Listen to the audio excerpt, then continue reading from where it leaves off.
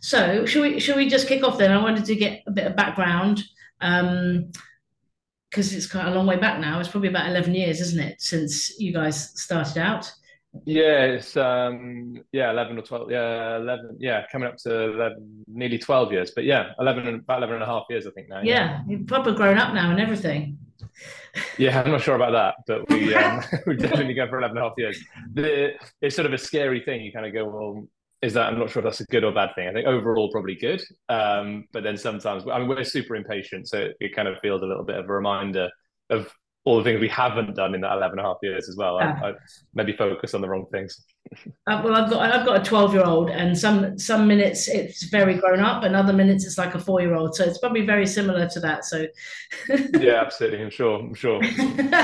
so I really want to hear about, if you can cast your mind back to the early days. So take you right back to kicking things off and how you set things up from a supply chain point of view, and who you talk to. And how you found your third party manufacturer and that kind of thing. So if you can cast your mind back and sort of paint me some stories and pictures, that would be really helpful. Yeah, of course. I mean, so first of all, Jamie and I kind of met through friends after graduating from uni. We both graduated and we were sort of, I guess, looking at what we might do next. And Jamie had this fairly mad idea about starting something called Candy Kittens, and he wasn't quite sure exactly what that was. He had these ideas of opening a sweet shop and making sweets cool and doing things slightly differently. And when we sat down and started talking that through it, we quite quickly got onto the idea of, okay, well, if you had a shop, there aren't any cool sweets to put in the shop. So hang on, light bulb moment, maybe we'd make the cool sweets. And it was about as simple and kind of basic as I've made it sound. And then from there, we started just talking to people, asking lots of questions, and quite quickly realized that we were well and truly in the deep end. We had no food and drink experience, never mind any kind of confectionery experience. So we were really sort of trying to figure this thing out as we went along and just asking lots and lots of stupid questions. And I think actually that was probably, to be honest, a big strength, that kind of naivety and the fact we were happy to just go and knock on anyone's door and ask those questions really did us a lot of favors because we just weren't afraid to get all of the inevitable no's that we ended up getting. Yeah. And in the end, we found out about this trade show. There's a big show in Germany called ISM, which is the Mm-hmm. sort of international fair for snacking more generally now, but particularly sweets is kind of how that started. And we went out there, and it's a huge, huge exhibition. And we spent 5 days plodding around, knocking on doors, basically going up to people's exhibition stands and just asking if they would fancy making some sweets for us. And most of them, probably rightly so, kind of laughed in our faces and told us where to go. And we eventually, very luckily, found one company that would make our product, and that was a company in Spain who were the first manufacturer we worked with, who were brilliant and really sort of supported us and helped us get off the ground. And I guess bought into the vision that we had, which was the tough thing at the beginning, because we didn't really have any cash, any sales forecasts, any kind of firm idea of what the product was. So we really needed somebody to buy into us and believe that we were kind of onto something. And for whatever reason, these guys did that. Where did you say they were? In Staines or somewhere else? No, Spain. These guys were in In Spain, so they're in the Spain. south of Spain, Okay. and they were yeah, super helpful. A really nice family-run business, but quite a big size, and got us, really got us moving. They helped us develop the product, and the first kind of iteration of Candy Kittens that launched then in 2014. So it took us about 2 years to do all of Wow. that, find the Yeah. manufacturer, develop the product. And that, I guess, was partly because of a belief that we had that we knew we could make something look good, but it also had to be backed up by something that was That's good. good. So really deliver on that product. And Did, I did you think have the that brand sometimes when? people skip that. Sorry. Did you have the brand No, when go for it. going around when you were in IMS? Could you show them the name Uh, and what it would look like and the feel that you were looking for, or not? yeah, we had a few little ideas. Nothing kind of particularly slick or refined. We were sort of, I guess, kind of really faking it until we made it at that point, and just trying to convince people of what the vision was. But we had a small presentation, I think, with some ideas of packaging concepts and that kind of thing. But Yeah. ultimately came away from IMS with a third party that would make your product for you. Is that? Yeah. Exactly. Yeah, we came Yeah. away, and then followed up, and that was it. We were sort of off to the races from that point. Yeah. Okay, that's really interesting. And when you were talking to the company in Spain, and talking through what was your aspiration at that point? Has it shifted slightly? Because obviously now you're a B Corp and you're carbon neutral or positive, but like at that point, was that your aspiration? What was the brief you were giving them? Yeah, I mean, to be honest, not at all. That's really kind of evolved as we've got into the industry, and the reason for that stuff is because of our experiences in that process. So, going around speaking to these people at the trade shows or visiting some factories, and really kind of being a bit disappointed, I guess, with what we were faced with. Um, it just felt like there's got to be a better way, and that then pushed us on. I mean, when we started, we just wanted to make the best sweet we could. We knew nothing about gelatin or the carbon impact of the product or the problems with plastic in packaging, and all that kind of long list. We just said, okay, how do you make the best product? And we did that, and then we said, okay, well, how do you make it better from here? And then you realize that you could make it without gelatin. Okay, let's make a vegan range. Okay, that really works. Let's make everything vegan, and so on. It's this sort of incremental process, I suppose. Yeah. And then we got to learn about B Corp through a couple of other brands in the UK that we worked sort of closely with. Really loved the sound of what they were doing, and that then felt to us sort of like a sort of badge of honor, a kind of rubber stamp, if you like, that wasn't just us saying we feel like we're a good company and we believe we're doing the right things, but actually um, we had a proof point as well that this was sort of independently verified that all this stuff we think we're doing well, as someone's tested it, and yeah, we're living up to a standard. But also you've set yourself this kind of goal to be the best or to make good product, and that ultimately as Yeah, time's gone on, that's sort of something that comes with that, doesn't it? I want to come on, I'll come back to B Corp in a minute. Um, of course. okay, so so demand planning. So at that point, Mm. you've got your 3 p.m. You roughly know how they're going to make Yeah. it for you and where they're going to source things from and that kind of thing. Where did you go to help you with your demand planning? I mean, it was very, very unsophisticated, I'll be honest with you. So I love these stories. we essentially, to be honest, the demand planning at that stage was really dictated by the manufacturing MOQs. So we said, Right. okay, to make that product, we need to buy, I can't remember what the number was, 100,000 units for argument's sake. Okay, cool. That's our first batch. Let's get Okay. 100,000 units, put that in a warehouse, and then we'll just try and sell it as quick as we can. Yeah. And it sort of then started to roll like that. It wasn't until we unlocked our first grocery customer, so that was Waitrose that were our first customer, that Yeah. then the sort of the need for that demand planning and sort of rigor in the process started to materialize. And a lot of it in those early days was all on spreadsheets and very messy and clunky. Probably, the story that everybody you speak to has a similar one, I imagine. And then we brought in some expertise. It definitely is way outside of my wheelhouse in terms of my skill set and experience. But it was then the need to say, okay, let's bring someone in that can help us with this. So we brought somebody in from at that point, somebody that was working at Universal Music and running a lot of their kind of physical products and their supply chain. And she helped set things up and make this, build the system out effectively that we still we've made it lots of different add-ons since then, but effectively still the same system that we're running today. So can you remember how long it took to shift that first 100K, or was that? Yeah, it was quite a while. I mean, I think it was it depend on some of the products. The problem was we thought we would be really smart and launch with 6 different products. The reality is that probably 2 or 3 of those are a success, and the other Right. 2 or 3, we maybe still got some of it lying around in the warehouse somewhere now, way past its shelf life. But they were nice ideas, but perhaps we were the only ones that thought so. I think probably some of that stuff in the initial, you're talking about months and months at a time, and we weren't producing as frequently as we are now. We were really kind of working from one production run, and then we'd, wait a few months and then put in another order, and sort of limp along a bit like that. Yeah. It was always very, very touch and go. And I think that until we really started to unlock multiple kind of grocery accounts in the UK, that's when the business is really up and running. And now we're obviously in a totally different rhythm where we're producing weekly, and have this sort of constantly rolling program of manufacturing. So it's a different beast now. But yeah, at that point it was make something, sell it, and when you're nearly sold out, order some more, and lurch along like that. Yeah.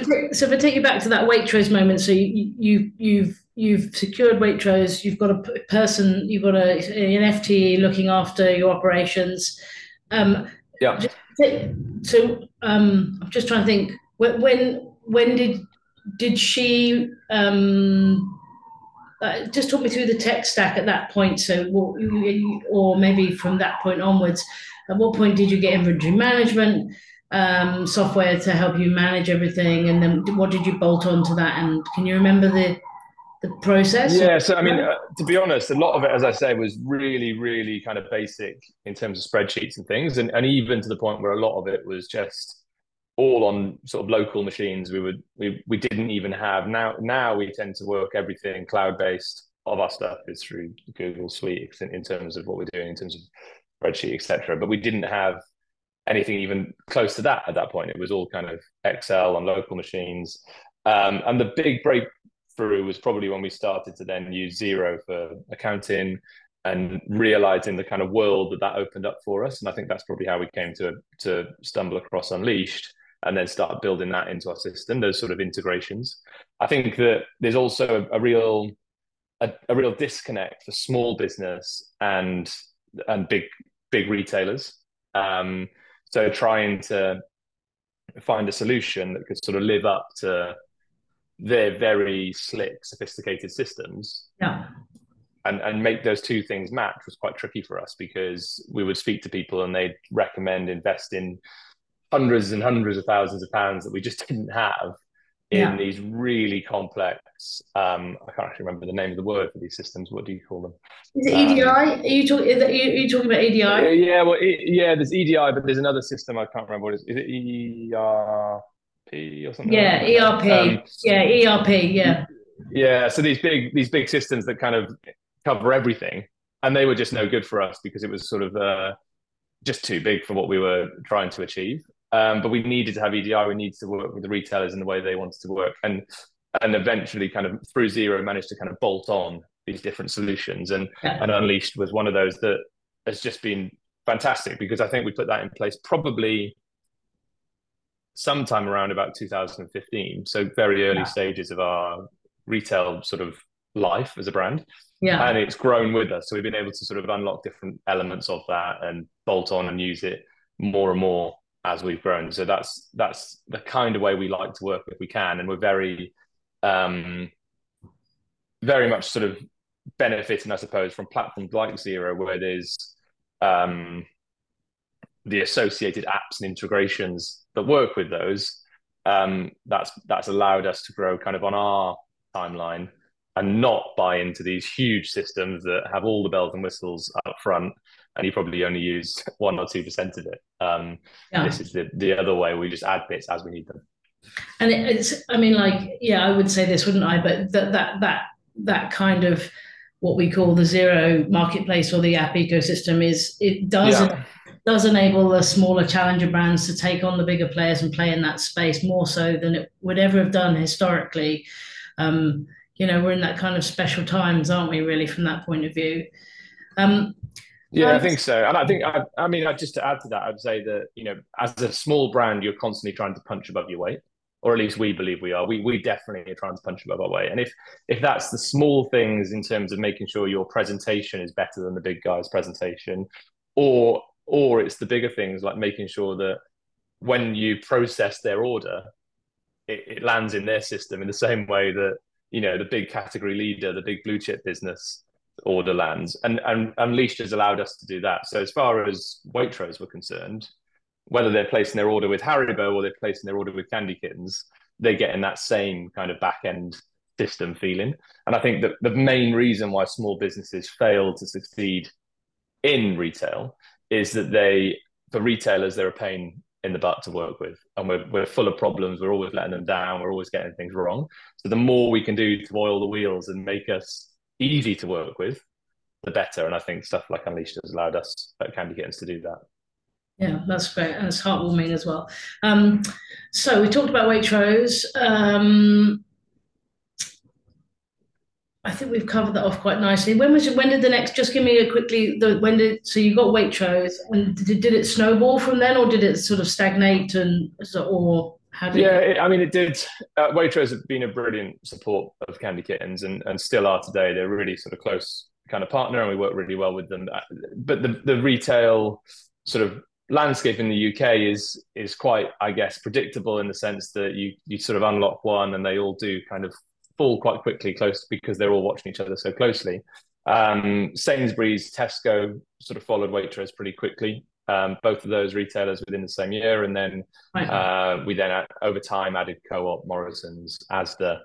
So yeah, it's been a good journey. We work now with all of the UK grocers. We do, apart from Lidl and Aldi. Right now, as a sort of premium brand, that's not quite the right sort of fit for us. But we work with everybody else, and are still growing our distribution quite consistently. So unlocking the name is the first thing, and then you sort of perhaps get a very small portion of their stores, and then you have to try and go as deep as you can within each of those organizations. So that's still the aim. I was just reading an article. You were interviewed about HFSS, and it was probably a couple of years ago now. But I was just thinking, actually, it's not one of my questions actually. But how is that panning out for you? I remember I'm one of these nightmare shoppers that I'll go everywhere. And you know, Waitrose, Co-op, Sainsbury's, Lidl, and I see your stuff, and you had a big drop in Sainsbury's, a really big drop actually. It was probably meter and a half, and it was fully you from top to bottom, and I was like, oh hello, and how's it going from the kind of, you were talking about it potentially HFSS potentially leveling the playing field? Has that been the case, or is it swings around? I think it absolutely has. I think for us, ironically, it's been quite a positive thing. We were always competing against everybody, the bigger brands, for space. And when that space has been restricted, or so heavily restricted, and so heavily sort of legislated against, I suppose, that has meant that the playing field now is much, much more level. So Haribo can't simply outbid us and take an end of aisle somewhere. Yeah, we all have the same stuff to go after, and I think at that point, then it's down to the consumer to pick which is the best product. And if you have to walk down the aisle, you can't be sort of bought by some kind of gimmick or disrupted on your journey at till point. So you're then really seeing the products that deliver on the benefit to the consumer, the sort of shared vision, whatever it may be. But I think consumers are now choosing products on a much, much more level playing field than before, which is quite exciting. And we're seeing that come through in our numbers and our growth over the last year. Also, lots of retailers doing stuff sort of now in aisle, which is the space they're allowed to play in as a result of HFSF. So it's also perhaps forced retailers to rethink how they're trading in their stores and how they're using the shelf space that they have, and not being lazy and saying, well, we know if we stick this right at the front of the store, it's going to sell lots of volume. It's kind of really, really easy. And then all they would try and do is just every single buyer wants to put every single product on that space at front of store. And you obviously can't do that. So it's forced people to get a bit more creative. And I think it's been quite an exciting year actually for retail. Yeah, that's good. That's good to hear. Let's talk about carbon neutrality then, and go on to a bit about B Corp. So big supply. So what were the big supply chain challenges for your? I'm assuming. So let me get the timeline right first. Did you become carbon neutral before Catcher? Am I saying Catcher right as well? Because Catchers. Yeah, Catchers. Yeah. So did you become carbon neutral before you partnered with Catchers, or after? So that was after. Right. and probably a year or two after, I think, in terms of them making the product, they have a carbon neutral status, or had a carbon neutral status as the brand within for their own products, and it was something that they were doing as a total kind of organization, and we joined them on that. There was an opportunity to join, and we did that. I think it's a really nice sort of added extra to show that we, as a signal to the consumer, that we're sort of doing the right thing and we believe in the right thing. Yeah. I think that picture's changed slightly in the last 12 months, as more and more brands have joined in with that kind of claim. It's evident that more people are simply offsetting the carbon rather than removing it from the supply chain. So it's quite easy to do that. You calculate how much carbon you generate or create, emit, and then you pay for tokens essentially to offset that. And then there's lots of sort of speculation out there around how much is really being offset, where that money really goes, etc. And it's become a bit of a murky topic. And I also think when those things become so broad, the claim kind of gets diluted as well. If every brand is making that claim, it sort of loses its meaning.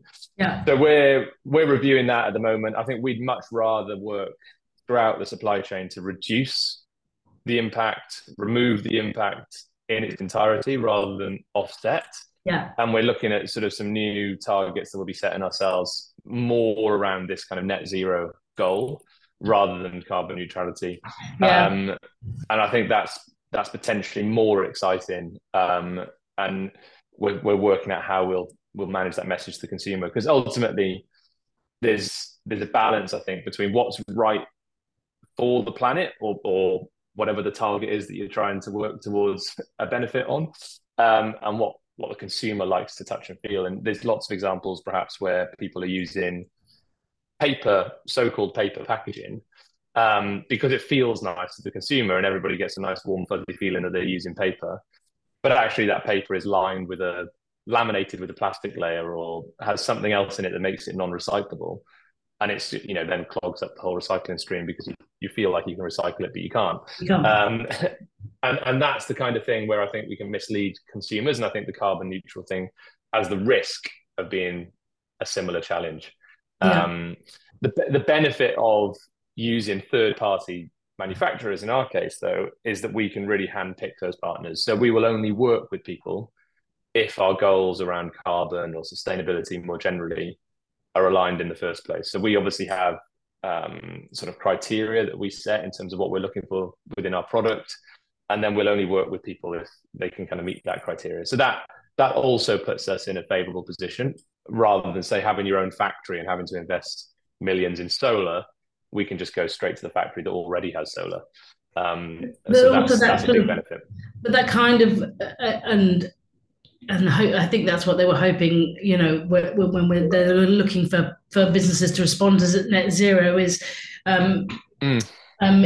that up chain and down chain pressure purchasing power that you've got. And so, I was talking to a customer a few months ago, and they were just talking about making the most out of the warehouse space and the solar paneling roof, and then obviously from a logistics firm going electrical. We have a customer called Teva. I don't even know if I'm pronouncing that right. Have you heard of them? Teva? Yeah, it rings a bell. Yeah. So they're doing a hybrid sort of HGV manufacture. Okay. And it's hydrogen and something else. It's kind of submarine technology. Really fascinating. Okay. They've got shares as well. I'm very interested, keeping a close eye. And, yeah, fantastic. Yeah, really exciting. British manufacturing, HGVs. I think, just that purchasing power coming down from you up supply chain, and then those businesses having to make changes. Just you mentioned the buzzword net zero there. From an internal point of view, do you have someone looking after that specifically, or have you come together as a board and had a look at what's required and put some benchmarks in place or some targets in place? How are you tackling that? Yeah, so we absolutely do look at that internally. I mean, I think there's all the layers you mentioned, really. So first of all, at a board level, I suppose as part of our B Corp commitment, we're all in agreement as directors of the business that we're putting people and planet ahead of profit. So that's sort of a fundamental principle, I suppose, of that leads our decision making. And then internally, we have our operations lead, our who heads up all of our operations and supply chain, who is tasked with getting the product from A to B, but doing that in the most efficient way possible. So over the last year, we've done a lot of work in terms of removing waste. Is this Dan? Sometimes is this Dan? That is Dan, yeah, the famous Dan. Often I think people really want kind of big, exciting, sort of groundbreaking ideas to solve these tricky problems, but it's really can be done with some quite simple sort of low level thinking. So just removing waste from the product, we removed, for example, a reseal from our packaging. So the insight was that we felt that was a really nice thing to have, but actually when we spoke to consumers, most people were eating the whole bag of sweets without resealing it.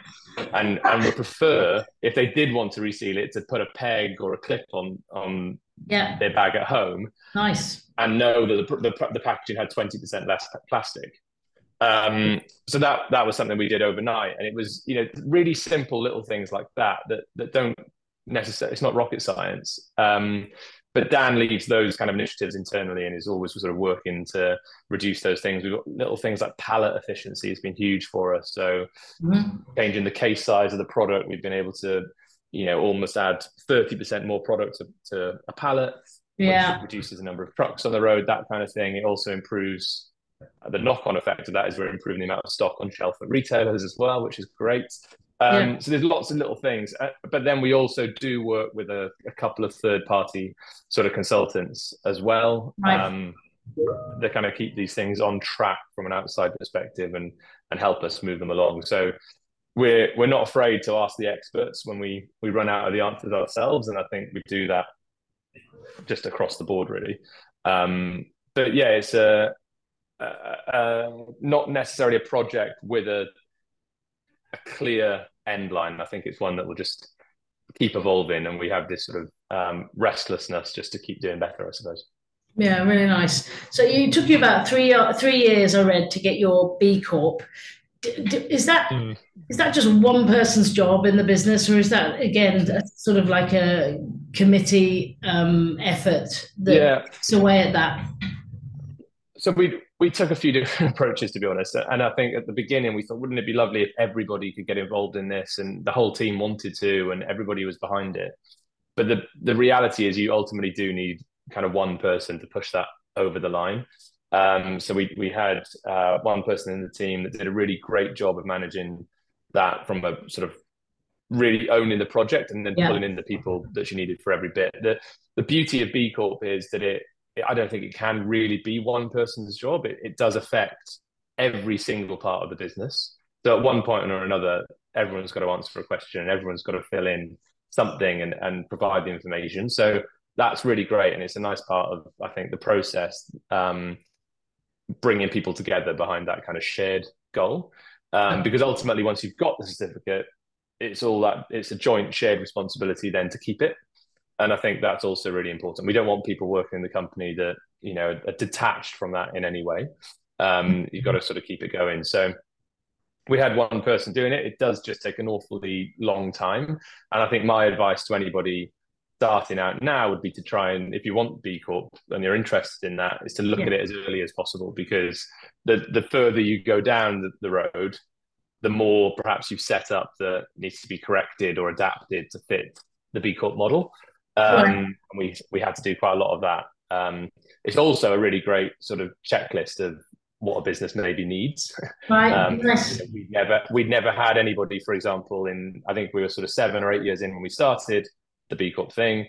At that point, we never had anybody go on maternity leave. So we didn't have a maternity or parental leave policy. Yeah. So then we said, okay, well, what would it?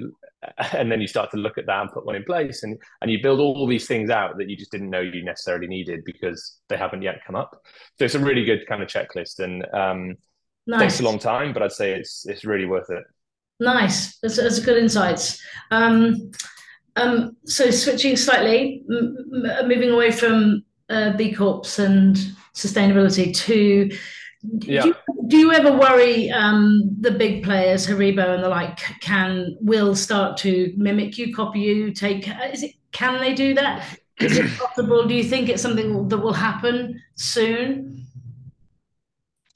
Um, Or is it just Look, I mean, not I think even there are probably a couple of examples where we feel we've been copied. We've right? been copied already, and I think you've got to sort of try and take that as a compliment where you can. The we're obviously much closer to our own product and really precious about the things we're doing. So we perhaps are a little bit more on the lookout than the consumer or anybody else might be. But we've seen examples where people have definitely, I would say, taken that inspiration. But I don't think it's something that keeps us up at night. Generally, I feel we're really confident that what we're building um, is quite special and unique in the Yeah. category, and people can come along and try and copy that, but they'll never be the first. And you can copy, but is it as good as the real thing? I think is what we like to try and tell Yeah. ourselves. Well, it struck me that it's not just what, like, if now you have the B Corp and, carbon neutral, um, Yeah, and vegan and no palm oil and all of the other things that aren't there, if you like. yeah, Well, you can mimic, but ultimately you're going to have to fundamentally change a lot of your supply chain to truly. yeah, Because actually, if you've got consumers buying with their head and their heart, which is what you probably have in the main, it's going to be very difficult to match that, isn't it? Surely. I think it's tricky, and particularly when we talk about vegan. I mean, I think we're really sort of we are right at the front of the category on that. We're really sort of leading, I think, by example in terms of what could be the future of sweets. And to take quite a big example, perhaps, but if you think about electric vehicles, Tesla are the innovator in that space.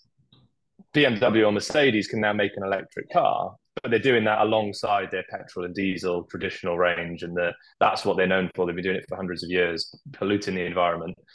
It's very difficult for them to stand up and say, we really believe in electric.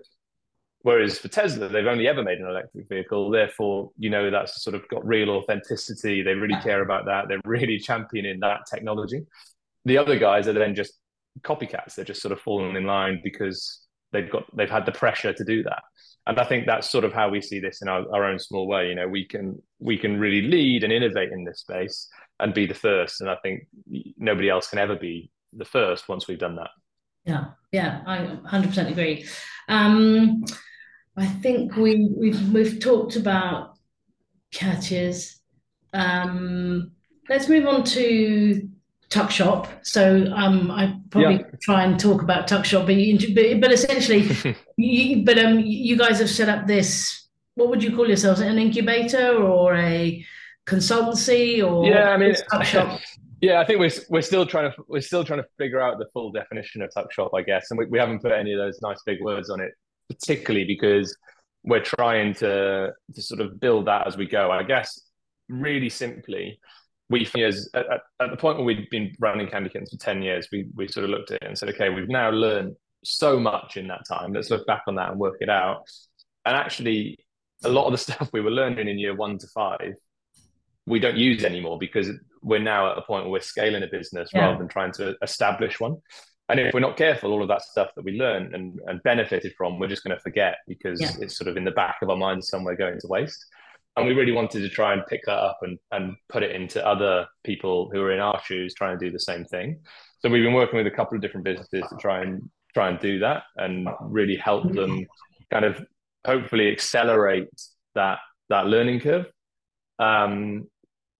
But it's a really tricky space. I mean, there are so many people, and I think perhaps since COVID, particularly, lots of people have sort of had that feeling or urge to go and try something themselves.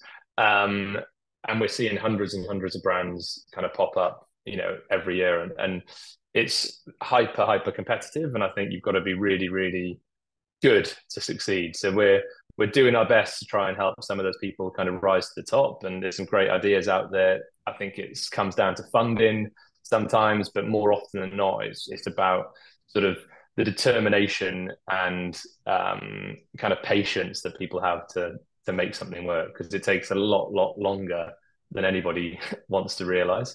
But hopefully Tuck Shop gives those tools to people to to make it a bit easier along the way. Are you kind of inundated? Like, is it something? Do you get everywhere you go now? Do people sort of throw their product at you and sort of? Yeah, it does feel a little bit like that. And whenever we talk Okay. about it, we then get another 15 emails or something. And I think that Shall I it's cut this bit great. out of the interview? No, I really enjoy it, and actually, it's really fun to go through these kind of pitch decks and have the meetings with people and understand what people are trying to achieve. And ultimately, we're always really, really happy to have a conversation, right? One of the big things Yeah. we benefited from, and I think I said it right at the start, was just talking to people and asking lots of questions. And that's free. That doesn't cost anything, and we're more than happy to kind of oblige and do that because we got lots and lots of great free advice that helped us get to this point. So if we can do the same for others, then we will. So really enjoy that. Really enjoy meeting people and talking about their ideas. And I think sometimes it's nice to back the things that we feel. Well, actually, I'll start again at that point. We will only back the things where we feel we really can add value. So there's a lot of things that, great ideas. An idea for a new barbecue business I thought we saw the other day. Fantastic, lovely product, brilliant. But we know absolutely nothing about kind of cooking hardware or whatever you want to call that. We're very much in kind of snacking and kind of impulse. That's what we know that world quite well. We're also trying where possible just to get involved with plant-based businesses because it's sort of then hopefully they all kind of complement each other and have shared experiences as well. It's quite good to put. I used to work at Vodafone a very long time ago, and you get inundated with sponsorship requests, and ultimately the business put a kind of filter on requests coming in, charity requests and that kind of thing. Yeah. And the filter that we came up with was communication. If it was a charity that helped others communicate, we would then sort of look at it and ended up. Yeah, because otherwise it's so difficult because to try and assess every single one on its individual merits is very difficult, isn't it? Yeah. And ultimately we ended up teaming up with an autistic society, which is all about inability to communicate and that kind of thing. But I think it's always been something that I've carried with me is you can't help everybody, and you can't. Like, for example, I was just talking to the head of sales, Josh, yesterday, and I was like, do you know about Nude? The chewing gum that you've been helping. And they're a customer. And I was like, oh, okay. Oh, really? I didn't realize Nude were using Unleash. That's great. But it's little things like that where through Tuckshop, if we're able to say to Nude, okay, you're struggling with this thing. Okay, we use Unleash. There's the system packaged. Speak to Dan in our team who's already running that. He can give you, a couple of hours download, get you set up. Then if you've got this problem with, I don't know, where your warehouse, okay, well, we've got a great warehouse, come and just slot in and use these guys, and hopefully we can kind of integrate the businesses in that way, and saves an awful lot of time because we perhaps spent 2 years figuring out what else was out there before landing on Unleashed. We can, that 2 years doesn't need to be there for someone like Kia at Nude. Yeah, awesome. I'm excited to see where Nude goes. My daughter's really into chewing gum, and I'm forever giving her lectures about clothes and not buying new clothes and I'm like, plastic in your mouth. And she's like, what? Like, it's just something else, Mum, that I have to think about. I'm like, yes, Indigo. yeah, you have to think about all these things. And I think the chewing gum one is brilliant. I mean, Nude's such a fantastic brand, but I think the story particularly is what got us really, really excited.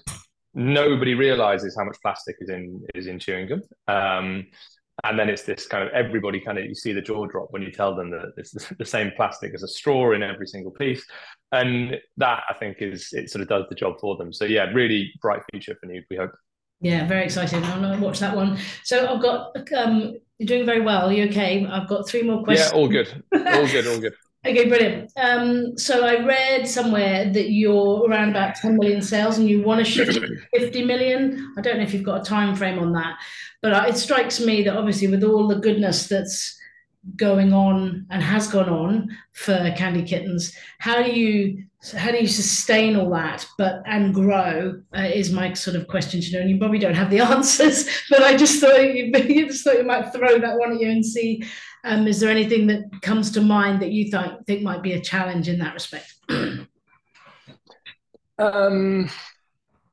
Yeah, I mean, we're on that road. It's a sort of undefined, I guess, timeline in reality. We've got some, I guess, private ideas about when and how we'll get there. We're edging closer already. The last year has been a great year of really gaining distribution for us in the UK. I think the big thing has been building in focus. So a lot of small businesses, and we were absolutely guilty of this, kind of run around grabbing every single opportunity you can because essentially you're sort of desperate to get the ball rolling. So you'll take a sale from Waitrose, but at the same time you're also selling some stuff to a guy that's got 3 sweet shops in Birmingham, and you're selling some stuff to a guy that's got something going on in Brighton. You're just running around doing everything. And what we've really forced ourselves to do in the last 18 months is to build in this real kind of laser focus on UK grocery. So we're really now not doing an awful lot of export. We do still do some export business, but it's stuff that comes to us. We're not proactively kind of looking for it or managing it. We're focused totally on the UK, and we see that so much headroom there that we could probably take the brand to 100 million without leaving UK grocery. So that's been a huge benefit. And I think the risk or the challenge is to keep the team focused, continually kind of rein people back in. We have a really excellent team of young people that are super ambitious, super enthusiastic, and kind of brimming with ideas. Yeah. And it's about trying to make them funnel those ideas behind that one goal, rather than add on multiple goals. And that can be really tricky because I feel like I'm always the sort of party pooper that's pulling people back. But when we first started, somebody told me, and it's always sort of stuck with me, that the very easy thing to do in FMCG is sell more products, but the hard thing to do is work out how to sell more of the product you have. And if you look at, some of the giants, Mars being one. I know Mars are now a manufacturer of much more than just confectionery, but Mars, the chocolate bar, is effectively just one Mars bar, and they've built a huge business around effectively one product. Yes, now they have perhaps different sizes and formats of that thing, and they've stretched themselves in lots of different directions. But for a long part of their history, they were one single product. And I think that is the way we like to think about things. Or you could perhaps take marketing campaigns. McDonald's have had "I'm loving it" for as long as I can remember. I'm sure every single year somebody in their marketing team is saying, "Come on, guys, we need to have another campaign now. Come on, everyone's a bit bored of this." And someone somewhere in that business is saying, "No, we'll stick to it. It's not broken. Let's keep going and keep it consistent." And I'm unfortunately that boring person at Candy Kittens. People know, stick to it. We keep it. And that's what we're trying to really build out, is sort of stick to one thing that's working and get as consistent and focused as possible. But it's a challenge and not easy. I was gonna say to you, I had something on the weekend. Oh, I've gotten rid of it. It's a jelly mix in M&S, and it was in this lovely tin, and it came with white chocolate coated popcorn and chocolate coated pretzels, but also with jelly beans and nice. I bought it for the kids because I've been away for a few days, and sat and devoured the whole thing, and my 6-year-old was like, chocolate colored pretzels are like, who was just off his head on this thing. It was just like, it's got salt in it and it's got sugar in it. Everything you want, all the stuff. I was going to say, you wouldn't. So this is what you're trying to do. Like, if someone said, "Oh, let's do chocolate colored pretzels," you'd be like, "No, we're going to." Yeah, and actually, Jamie is out of the two of us. Jamie is the one that always has these ideas. Chocolate covered sweets was an idea that he had for a while. Yeah. And he was constantly bringing in chocolate, melting it in the microwave in the office, and then dipping sweets in, and then letting them dry on the side for a couple of days, and trying to convince everybody that this was the next big thing. But I mean, there are great ideas out there, and I think there's a place for that. But for us, we're really trying to say, okay, we can do gummy sweets really well, and we can be great at that thing. Let's keep pushing that further and get ahead of the pack even more. By focusing further. And I think there's lots of examples with that for different brands has been a success. And can you sustain all of the B Corp promises and all of your net zero targets and that growth with the structures you have in place? Is that something? Yeah, I think so. I think one of the things we're really sort of adamant on is keeping things as lean and tight as possible. So we still have a relatively small team. And that, I think, allows us to do that because we've got a total of about 22 people. And we're having very close relationships with all of those people. They all have their own individual responsibilities in the business, but also there's a lot of blurred lines where people work on different things. Everyone knows what's going on in each area. So I think that allows us to keep on top of those things and stay true to sort of what we started.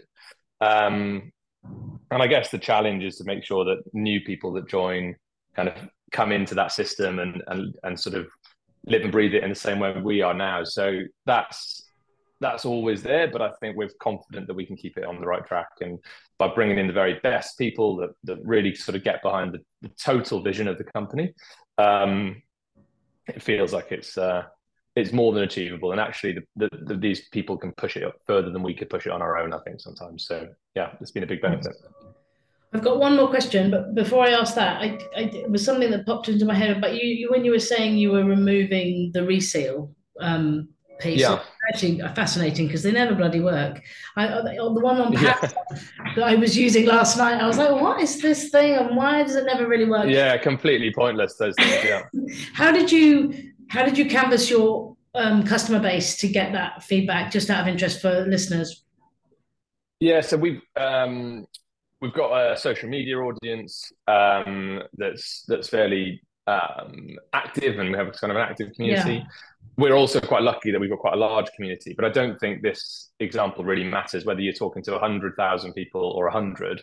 I think it's still a good sort of feel for what people are thinking. So we can poll that audience through socials. We also have kind of an email list. There's different ways that we do that, but we'll try and be quite quick. We also sort of, whether it's by design or not, I'm not sure, or just pure luck, but our team tend to be quite a good reflection of our customer as well. I guess the people that like the brand, buy into the product, are probably the people that end up, applying for jobs with us as well. So we do a lot of that kind of internal sort of focus groups and that kind of thing amongst our own team. But ultimately, I think sometimes you've just got to take a leap of faith and test these things. You can always go back, but testing it in real life on shelf. There's some sort of quote, I think, from Ogilvy about market research that doesn't work because people just tell you what you want to hear, essentially. I haven't got the quote now, but butchered it. But people never ever tell you the truth. If you ask me what magazines I read, I read Vogue magazine, GQ, and I want to sound this inflated idea of myself. You don't actually tell you the truth. So putting the product out there on shelf and seeing what happens, I think, is ultimately the test. Yeah. And in our case, we saw absolutely no downside, no complaints, nobody even sort of batted an eyelid, which is amazing because you can actually get really hung up on these things, I think, when you talk about it yourself.